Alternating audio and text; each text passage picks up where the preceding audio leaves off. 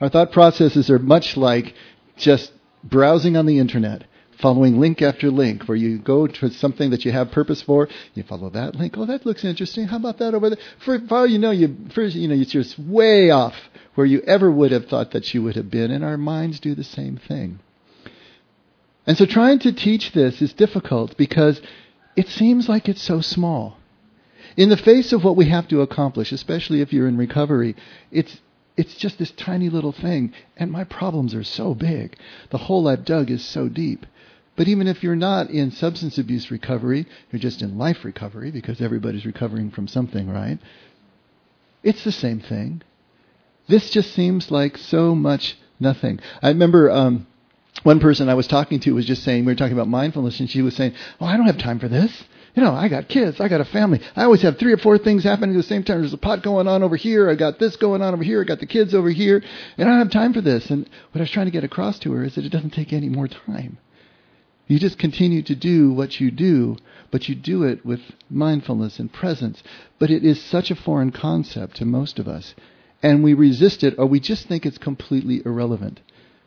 So a lot of my job then has become trying to get people intrigued enough to at least buy into that there may be a benefit enough to try it, to see what might happen if we actually carved out time to be quiet, to meditate, to pray wordlessly, to be mindful throughout the day, to guard our consciousness, to watch it, and see how often we drift off into other places. But part of that building up of some desire is to try to show what it does. And that's difficult, because as soon as we talk about it, it changes it, all that weird stuff. But if we can start to see that there is a benefit, there is a possibility, then things can start to change. Last session that we were having last week when we were talking about this, one woman raised her hand who's been with us almost 3 months now. So she's an old timer as it goes here. And she was saying, you know what? And she was, reacting to the resistance that she was seeing in the room as well. She says, you know what? I thought exactly the same thing that I know you guys are thinking right now. This didn't make any sense. It didn't make any difference. And so there was no point in doing it.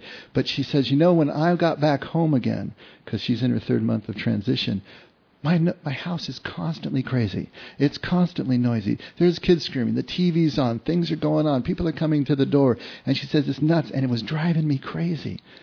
She said, so I started to try to be present, to be mindful. And she says, and it started working. Not only that, I have a 4-year-old special needs son, she said. And he acts out in all sorts of ways that are sometimes wildly inappropriate. And she's got to watch him, and she's got to be careful in following him around. And she felt herself getting completely irritated and just wrung out from trying to get this kid to be where he was supposed to be and doing what he was supposed to do. And at one point, a switch flipped in her as she was sitting with him, she said. And all of a sudden she just realized, he's 4 years old. He's special needs. He's exactly where he's supposed to be, doing exactly what he's supposed to be doing for his age and for his condition. He's perfect. I'm the one who's bringing all this stuff to the moment that is making this such an irritating moment. And she stopped herself, and she just kind of eased back, and she just let him be. And she realized the moment was perfectly perfect, and she had a great time with him. Now, this warms the teacher's heart like you can't imagine. To hear someone. And then she said, you know what? The other thing that she hates doing is commuting on the road. And she was driving, and she was stuck in traffic, and she was getting all irritated. And she said she actually heard my voice in her head, which is kind of cool in a creepy sort of way. And I would talk about, even if you're doing something you don't like to do, like your commute, you're always going to be happier if you're focusing on the thing that you're doing rather than all that stuff in your head. Just feel the steering wheel in your hands. See the landscape sliding past your windows. Feel the air that is coming on you. Be present. And she said, this stuff works. It works. It brought her back to a place. It brought her back to a center. It brought her to a place where she could appreciate her son and have moments with him, where she could deal with a chaotic household in ways that she didn't imagine she could ever do before. And then another woman who's also in her third month, she also chimed in and said the same thing, basically, that she was realizing that this thing that seemed like so much nothing, cotton candy, was really bringing a change, a profound change to her life. And people here, that I've been working with and that Frank's been working with, we see the changes. They report the changes. It doesn't happen overnight. It's going to be like an aerobic workout that takes some time to start showing some fruit. And if you can push through those first few weeks, first couple of months, and you get out to this place where you see the benefits, then you start to realize there's something going on here that I had no idea would start to happen. I remember for myself, I'd be sitting at my desk and working when our 11-year-old was, between 5 and 7, and he'd run up and want to, Daddy, Daddy, Daddy, no, and I'd be working. I'm working here, And so I do the kind of thing where I'm sort of watching him out of one ear and one eye, and I'm still trying to type and everything. And it was just a miserable thing, and I was finding myself getting irritated. Finally, I realized, what am I doing? He'd come up, Daddy, Daddy, Daddy. I just push away from the keyboard, turn and face him, take his little face in my hands and let him babble on. It only took 20 or 30 seconds, and then he was off doing the next thing, and then I could turn and do my work.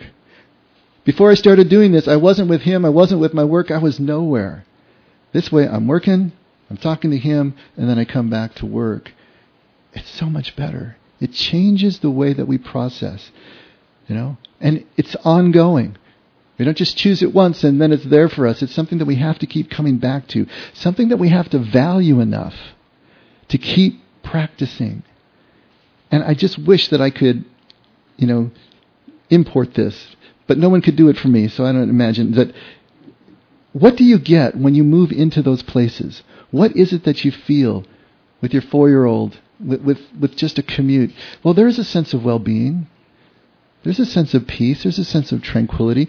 There's a sense of basic okayness, that somehow all of this is going to be okay. In that moment, even if you haven't solved the problems that your head is still trying to solve, even if you don't see the light yet at the end of the tunnel, there's that sense. So then, is this just about feelings? Is this just about feeling good? Is this about clearing the deck so you can make a better decision in a moment? Is it about improving the nature of your relationships? Is that really what the goal or what the end result of a contemplative life really is? Yes and no. I mean, yes, it is. That's a byproduct. It's an effect of being in the moment, being really connected to people, to nature, to God's presence, has that effect. But that's really not the purpose. That's not the will of God that we're trying to access as we start to discipline ourselves to live this way. When I was a kid growing up Catholic, we had what was called the Baltimore Catechism. I don't know if any of you remember that. And the nun would run up and down the aisle and we'd ask us these basic questions from the catechism. We'd have to parrot them back. And I always remember one of them, why are we here? Why did God make us? Why are we here? And the answer that we would all say in our little squeaky voices was to glorify God. It's like, okay. Hey, you know what? That's not a bad answer.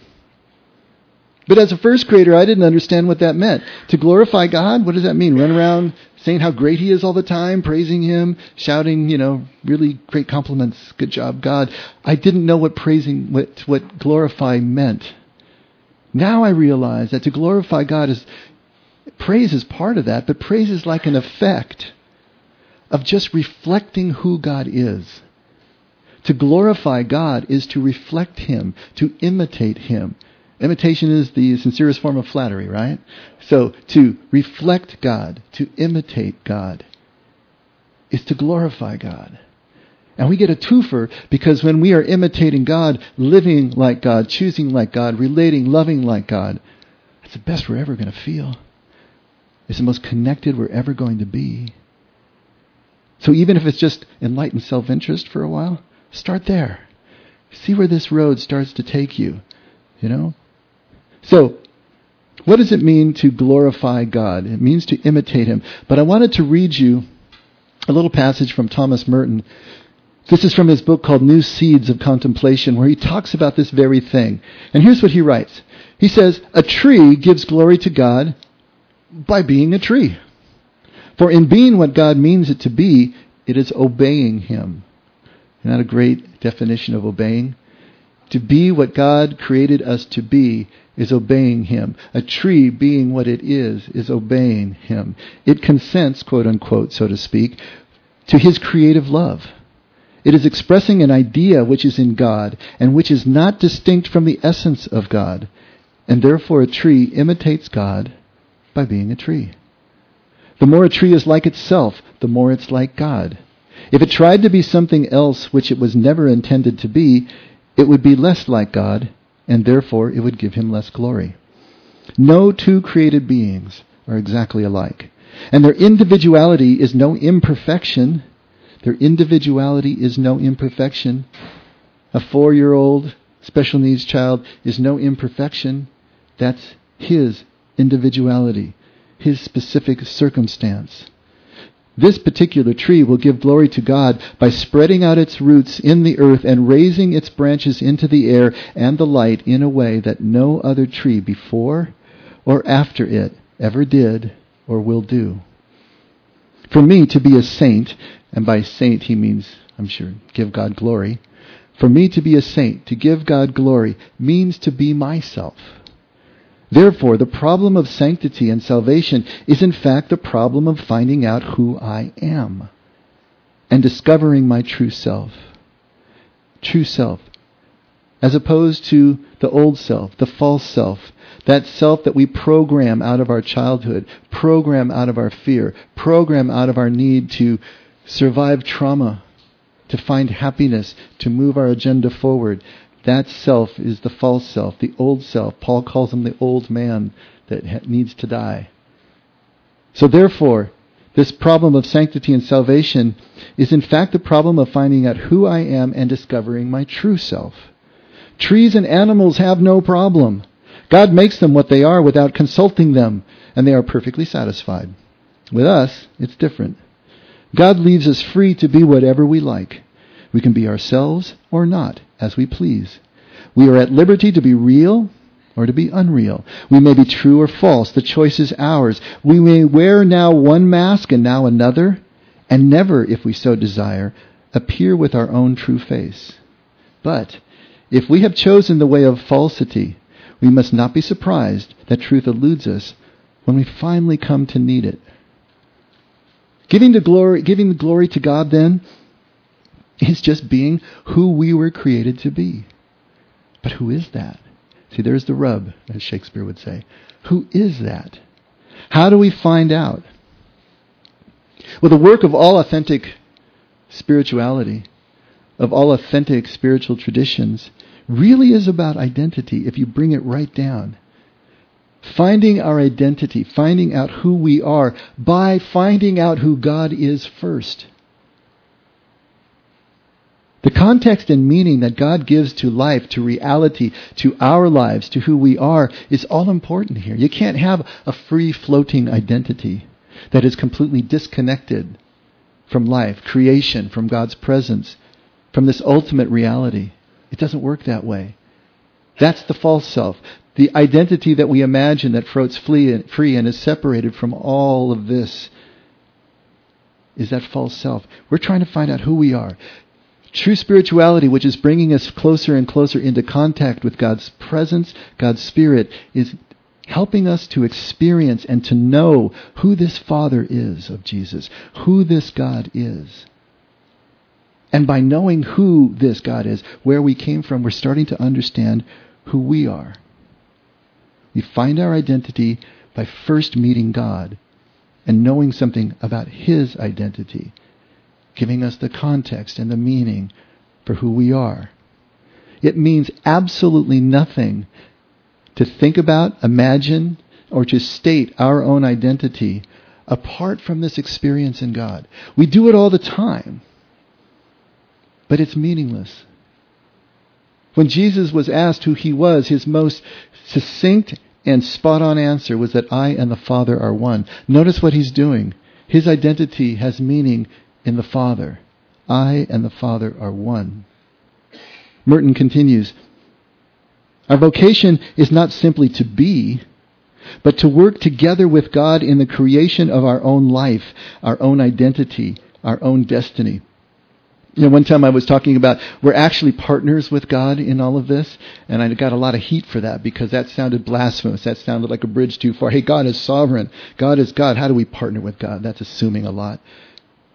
But because God has given us this ability to choose, because God has given us the ability to find our false self, our true self, our identity in Him or not, then we have to partner with God. We have to be working together with God. To work out our identity in God, which the Bible calls working out our salvation. Remember that passage? Paul is talking about working out his salvation in fear and trembling. Is a labor that requires sacrifice and anguish, risks and many tears. There's the fear and trembling part. We talked about how you need to be willing to be disturbed, to move out beyond what you think you know and who you think you are. This false identity, can you move past that? Are you willing to let it go, to put it down in order to find out what's really true? That takes some chutzpah. That takes some fear and trembling. That takes dedication. Because you got to pass through the disturbance, pass through the disorientation to get to the other side. It demands, here's the second part, close attention to reality at every moment. It demands close attention to reality at every moment and great fidelity to God as He reveals Himself obscurely in the mystery of each new situation. That's the mindfulness part. There's no better way to define mindfulness than to call it close attention to reality at every moment. Paying attention to the details. What's really there?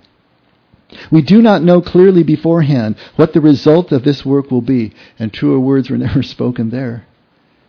You think you have an agenda. You think you have an outcome in mind. What's that line? God's laughing while we're making plans or something like that. It's like that's the thing we think we're after. But like those links in the internet, we end up all over the place. But here's the beautiful part. No matter where we end up, God has preceded us. No matter where we end up, God is already there. If we follow the path truly, all the twists and turns that seem like they're wrong, seem like they're imperfect, will all work together for good for those who are called according to His purpose. All of these scriptures that bring us around to the same idea, if we're thinking this way. If we're not, it appears disjointed. But as soon as you overlay this concept, everything starts to sing the same key. The secret of my full identity is hidden in Him. He alone can make me who I am, or rather, who I will be, when at last I fully begin to be. A little bit crazy language there, but it's so hard to put this into words. So here's the next question. How will I know that I've found my real identity?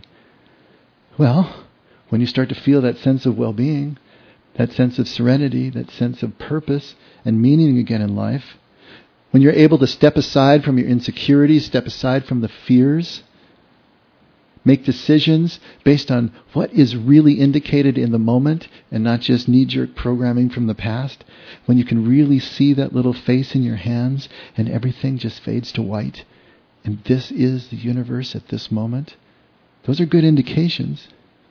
But then again, is it all just about feelings, or is there something deeper? And here's where it gets a little tricky. See, when we think about purpose, when we think about God's will, we tend to think globally. We tend to think in the macro. We tend to think of our whole life from the perspective of our whole life at one point in time. This whole life perspective includes job, it includes career, it includes marriage, it includes our passions, it includes our causes that we may fight for. It includes hobbies. It includes everything. And so we take this whole ball of wax. We take this whole life, looked at from 30,000 feet. It includes our agendas. It includes our hopes and our dreams. It includes the fears that obsessively and compulsively drive us in certain directions. And we take that whole thing, we're trying to fit it somehow into this notion of purpose or God's will or even destiny, if we tend to think that way. This image that we hold of ourselves overall includes the roles that we play, the accomplishments that we have achieved, and the attributes that we see ourselves having as human beings. But is that who we were created to be? All of those things. and others that are yet unrealized that are still on the to-do list, right? Everything in that image of ourselves, and think about yourself. How do you view yourself? Who are you? What's that combination of all those things that makes you who you think you are? One by one, those things are all going to be taken away from us as life progresses. And at the moment of death, everything is taken from us. So if these things that we value so highly, that we think is our identity, doesn't continue, then how valuable is it really? And if it doesn't continue, if it doesn't have the stamp of eternity, is it really God's purpose, God's will? Or is it something else? The truth is, who we imagine ourselves to be, this thought in our head, whether it's positive or negative, and there's a lot of us running around with negative self-images that keeps us back, that keeps us from fully engaging, keeps us from moving out and feeling worthy of connection, is illusion.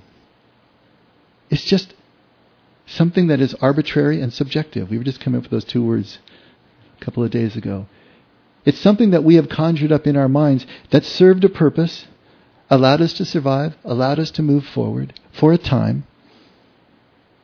But now it's probably holding us back, or at the very least, or at the most, I suppose, it's hiding the truth, the reality of every single moment from us, because we are still ensconced, we are still embedded in that illusory reality. What we think we know, what we think we believe, just because we believe it and for no other reason.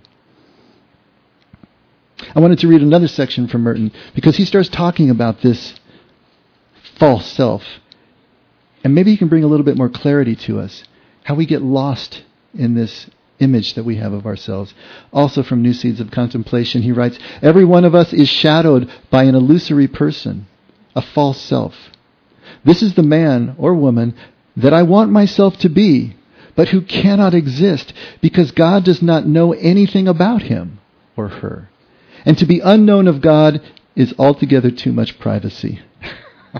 Don't you love that line? To be unknown of God is altogether too much privacy. Now, obviously, he's speaking figuratively here. To be unknown of God in what he's talking about means to be out of presence, to be out of relationship, to be disconnected. Remember when the people go to, in Jesus' story, say, Lord, Lord, let us into the kingdom. And he says, wait a minute, I never knew you. That's that same thread there. I never knew you. We were never really in relationship. We never really connected. Because the false self covers over reality of the moment with an imagined reality. It cuts us off from the truth, the connection that Jesus says will make us free if we simply follow who he is, completely open, vulnerable, present. Have you ever had to tried to have a conversation with someone who's drunk? Well, it's an exercise in futility. And even if you think you're having the conversation, by the morning they probably won't remember it. If you try to have some conversation with someone who is drunk or who is high, they are not processing reality as you are at that moment, and you cannot break through. The words may be going back and forth. You may think that something is happening, but in reality, it's really not. We can't connect if we don't have a shared reality, if we aren't seeing the same thing. We may experience it differently, but we have to be able to be seeing the same thing and expressing it. Being really connected, nothing in between us. Ever had to tried to have a conversation with a political junkie, especially from the other side of the aisle? Everybody's made up their mind. There's words going back and forth, but there is no connection. The same thing happens in religion. Ever try to have a conversation with one of those guys that comes knocking on your door? They have an agenda. They're trying to get you to be persuaded, to think something, believe something, do something. How much real connection is there? He writes, my false and private self is the one who wants to exist outside the reach of God's will and God's love, outside of reality and outside of life. And such a self cannot help but be an illusion.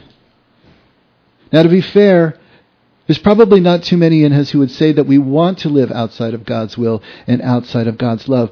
But we're talking consciously here. Consciously, we don't want to do that. But subconsciously, we're doing exactly that. Like Jesus said from the cross, forgive them, they don't know what they're doing. We literally don't know what we're doing when we continue to stay inside the false self, making decisions based on that illusory reality. We don't know what we're doing when we stand completely outside of the sphere of God's love and God's will, which can only be apprehended, only be experienced, only be accessed in this moment right now. The fear of our past life, the fear especially of our childhood and family of origin, creates the programming in us that glues us to our false self until something strips it away.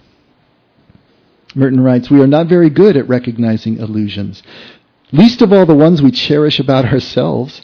For most of the people in the world, there is no greater subjective reality than this false self of theirs, which does not even exist. A life devoted to the cult of this shadow is what is called a life of sin. It's a beautiful way to look at it. Sin is separation. To continue to live within the false self is separating you from everyone and everything around you. All sin starts from the assumption that my false self, the self that exists only in my own egocentric desires, is the fundamental reality of life to which everything else in the universe is ordered. Thus I use up my life in the desire for pleasures and the thirst for experiences, for power, honor, knowledge, love, to clothe this false self and construct its nothingness into something objectively real. And that sounds really self-serving and kind of Machiavellian and malicious, but it's really not. It's not that we're trying to get these things, especially at someone else's expense. It's that we can't help but make decisions that will hurt other people. If we are in this place, sin is separation. And we can never know ourselves this way. We can never know who we really are just thinking about an image, constructing an image. Because as long as we're fixated on that image, we're separated from truth, separated from each other. And in that context, our decisions are going to be harmful. They're going to hurt other people. Because other people are really not being taken into consideration, are they? The drive is to survive. The drive is to find happiness, to find the things that we think we lack. And so we just naturally flow in this life that takes us away from everything that we think that we're supposed to be doing. And we wonder why our lives aren't changing. We wonder why, with all our attention we think on God intellectually, that things aren't happening the way that they should. Life essentially will strip away the false self, little by little. Whether you think you're a businessman or a mother or a sports person or whatever you imagine yourself to be, those things are going to be taken away. The market will fail. Business will fail. And then who are you if you're not the businessman anymore? Children will grow up and leave home. Some of them will die. And then how are you a parent? How are you a mother then? If you think that you are a generous person, a loving person, and then you get broken in fear, then what happens when you feel it's too risky to be that person anymore? What happens when somebody dies who was so central in your life that everything is changed? When you lose the job, when you get sick, really sick, and you can't do the things that you did before, when the depression hits. Life eventually will question everything that you have built up so carefully and so meticulously. And when that happens, for that moment, if we're willing, we can see ourselves as we really are, as reality shifts out from under us. But this shifted reality sometimes scares us so badly that we want to run right back in and start building everything up again. It seems like just recently I've had several relatively elderly men in their early mid-70s, who were recently widowed, come to me and talk about the change in the reality and the change in their lives and how they were going to deal with all of this. And what I counseled each one of them, and none of them did it, take a little time, You're this old, you've been married for 50 years, many of them in the last 10 years of their life, they were caretakers to their wife. And they have no idea who they are. They have no idea All these things that we're talking about, everything that they think they are is based in their roles that they played and the accomplishments. And so to be able to just take some time and find out, but the fear and the sense of risk drives us right back into new relationships. And it's not that is necessarily bad, but if we don't take the time to use this moment in life that strips away a lot of the mask, a lot of the false self, to find out who we are, we've missed an opportunity to really find our true self that we can take into the next relationship, into the next job. Life chips away at the false self from the outside. Contemplative prayer, consciously, structurally, in a disciplined way, chips away at the false self from the inside. And the two can work together to really take us where we need to go. When we are moving in contemplative ways, when we move to mindfulness, when we move to meditation or to centering prayer, what we're doing is we're creating moments of unforgetting. And I use that unforgetting because that's the word that the scripture writers used about communion. When Jesus said, "Do this in remembrance of me," the word there was anamnesis, which means unforgetting. We would say remembrance, but I kind of like unforgetting. We're unforgetting who we really are. We're remembering who we really are. And in those moments of pure presence, that's exactly what's happening. You take all of that stuff, you step aside from all of those thoughts, and guess what? That's where the false self lives. You step aside from that, and you are remembering, you are unforgetting who you really are. Purely, that point that connects with God, that part that comes from God and will continue on past death and move back into God. We can do that every moment. That moment that we are free to remember and be who we really are, to glorify God in that moment. Remember after Saul had his Damascus experience, and he's in Damascus now, and at a certain point, something like scales fall from his eyes. That's the image. The scales fall from our eyes in this moment, whether it's coming from the inside out or the outside in. Suddenly the scales fall away, and we see a reality that we hadn't seen before. And we can see clearly. And all the followers of Jesus, experiencing the risen Lord, had those scales on their eyes too. They were caught in this false self, the image of who they thought they were with Jesus, where they thought they were going, the agenda, all of that. The crucifixion didn't fit with that scenario. It tweaked them. And Jesus coming back and visiting them again certainly tweaked them. And so none of them recognized him at first. I wanted to read just this little passage about the Emmaus Road from Luke 24. And you can look at your bulletins or up on the screens. And behold, two of Jesus' followers, this is after the crucifixion, were going that very day to a village named Emmaus, which was about 7 miles from Jerusalem. And they were talking with each other about all these things which had taken place. And while they were talking and discussing, Jesus himself approached and began traveling with them. But their eyes were prevented from recognizing him. And he said to them, "What are these words that you are exchanging with one another as you are walking?" And they stood still looking sad. And one of them, named Cleopas, said, "Are you the only one visiting Jerusalem and unaware of the things that have happened here in these days?" And Jesus said to them, "What things?" And they said to him, "The things about Jesus the Nazarene, who was a prophet, mighty in deed and word, in the sight of God and all the people." And as they continue to walk, they're having this discussion with him about the scripture and about all these things. And then as they approached the village where they were going, and he acted as though he were going farther, but they urged him, saying, "Stay with us, for it's getting toward evening, and the day is now nearly over." So he went in to stay with them, and when he had reclined at the table with them, he took the bread and blessed it, and breaking it, he began giving it to them. And then their eyes were open, and they recognized him. And so this whole time on the road and moving into the city and reclining at table and having their meal was more and more of this practice of presence, more and more of this moving into a completely mindful state with Jesus. And then at the moment that he breaks the bread, the anamnesis hits, the unforgetting. The scales fall from their eyes and they see and they recognize. This is the process. This is how we can work as well. This is the radical shift that the contemplative life can bring to us. living as God intended. His will can't be imagined. You can't just think about it. You can't say, here it is. Here's the whole thing. Apart from the experience of unforgetting in each moment, this experience of oneness and connection, whatever you think of your purpose, identity, or your plan means absolutely nothing, except or until you see that special needs child in front of you.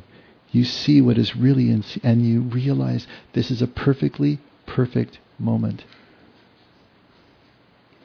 I don't know if I can get this across. It's one of those things, but it's been this major shift for me to realize that all my purpose, as I imagine it, as I project it, and the outcomes that I look for, mean nothing. All the purpose I will ever have, all the purpose that there will ever be, all the experience of God's will that I can ever experience is just going to be right here, right now, in the most seemingly insignificant of moments. But if I can't find it here, I will never find it out there. If I can't connect with God, spirit to spirit, person to person, in a way that fundamentally alters my perception, nothing else is going to do it. It's not possible. To move into these moments, to feel and see them deeply, to walk away with clear memories, to know so intimately I was there, that's something that changes the way that we live. One last bit from Merton. He writes, the forms and individual characters of living and growing things, of inanimate beings, of animals and flowers and all nature constitute their holiness in the sight of God.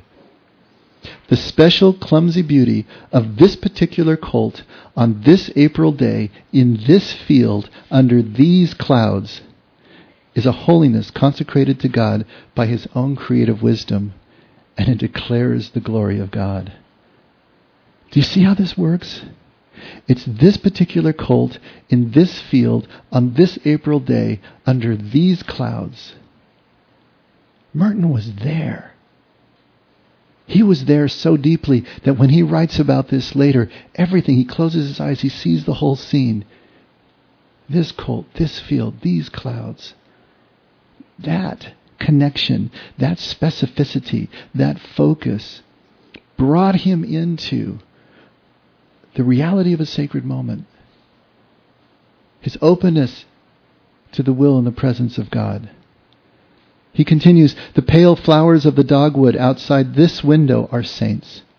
The little flower, the little yellow flowers that nobody notices on the edge of the road are saints looking up into the face of God. This leaf has its own texture and its own pattern of veins and its own holy shape. And the bass and the trout hiding in the deep pools of the river are canonized by their beauty and their strength. The lakes hidden from the hills are saints, and the sea too is a saint who praises God without interruption in her majestic dance. The great gashed half-naked mountain is another of God's saints. There is no other like him. He is alone in his own character. Nothing else in the world ever did or ever will imitate God in quite the same way. This is his sanctity. All these moments, all these small, insignificant moments, or so they seem, remind us of who we are in Christ, in God, in creation. On our own, disconnected from all this, we actually cease to exist, except in our own minds, separated in sin. But it's not the moment itself that saves us from this sin. It's our participation in the moment, seeing the perfection of our living God in the moment, the risen Christ in the moment. That is the unforgetting, the remembering of who we really are, who we came from, and where we're going. Just cultivate these moments. Gather these moments. It's not a big ball of wax out there someplace. It's creating just this string of pearls of all these moments Perfectly perfect presence, connection that remind us who we really are. And I hope this will intrigue you enough to begin the process. Start questioning your consciousness. Where are you right now? And when you walk out that door, where are you then? When you're talking to someone, when you're on the phone, when you're doing all the things that you do, you don't need to spend any extra time. Just bring yourself home. Bring yourself back. Notice the colt in that field under these clouds on this April day. Be there. Walk away with a memory that clear, that crisp, and things will change in your life in ways that you can't even imagine or expect the outcome of right now, today.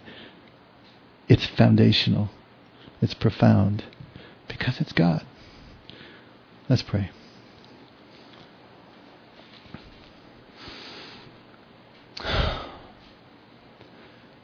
Father, you are so amazing. It is almost impossible not to take you for granted because the extent of who you are, the extent of your love, the extent of your presence is something that we just cannot get our minds around. Help us to stop trying. Help us to stop trying to figure things out.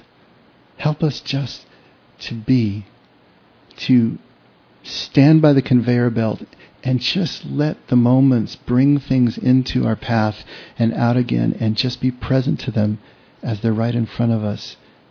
Feel deeply. See what is really there. Stop clinging to things in our heads so that your Spirit can blow us wherever you want to blow us. That's our prayer, Father. We know it'll be difficult and we know that we'll resist. But keep in our hearts a flame alive of the possibility of a relationship without fear. And that will be enough. Thank you for loving us the way that you do, Father. We can only love because you loved us first. In Jesus' name. Amen. Let's all stand.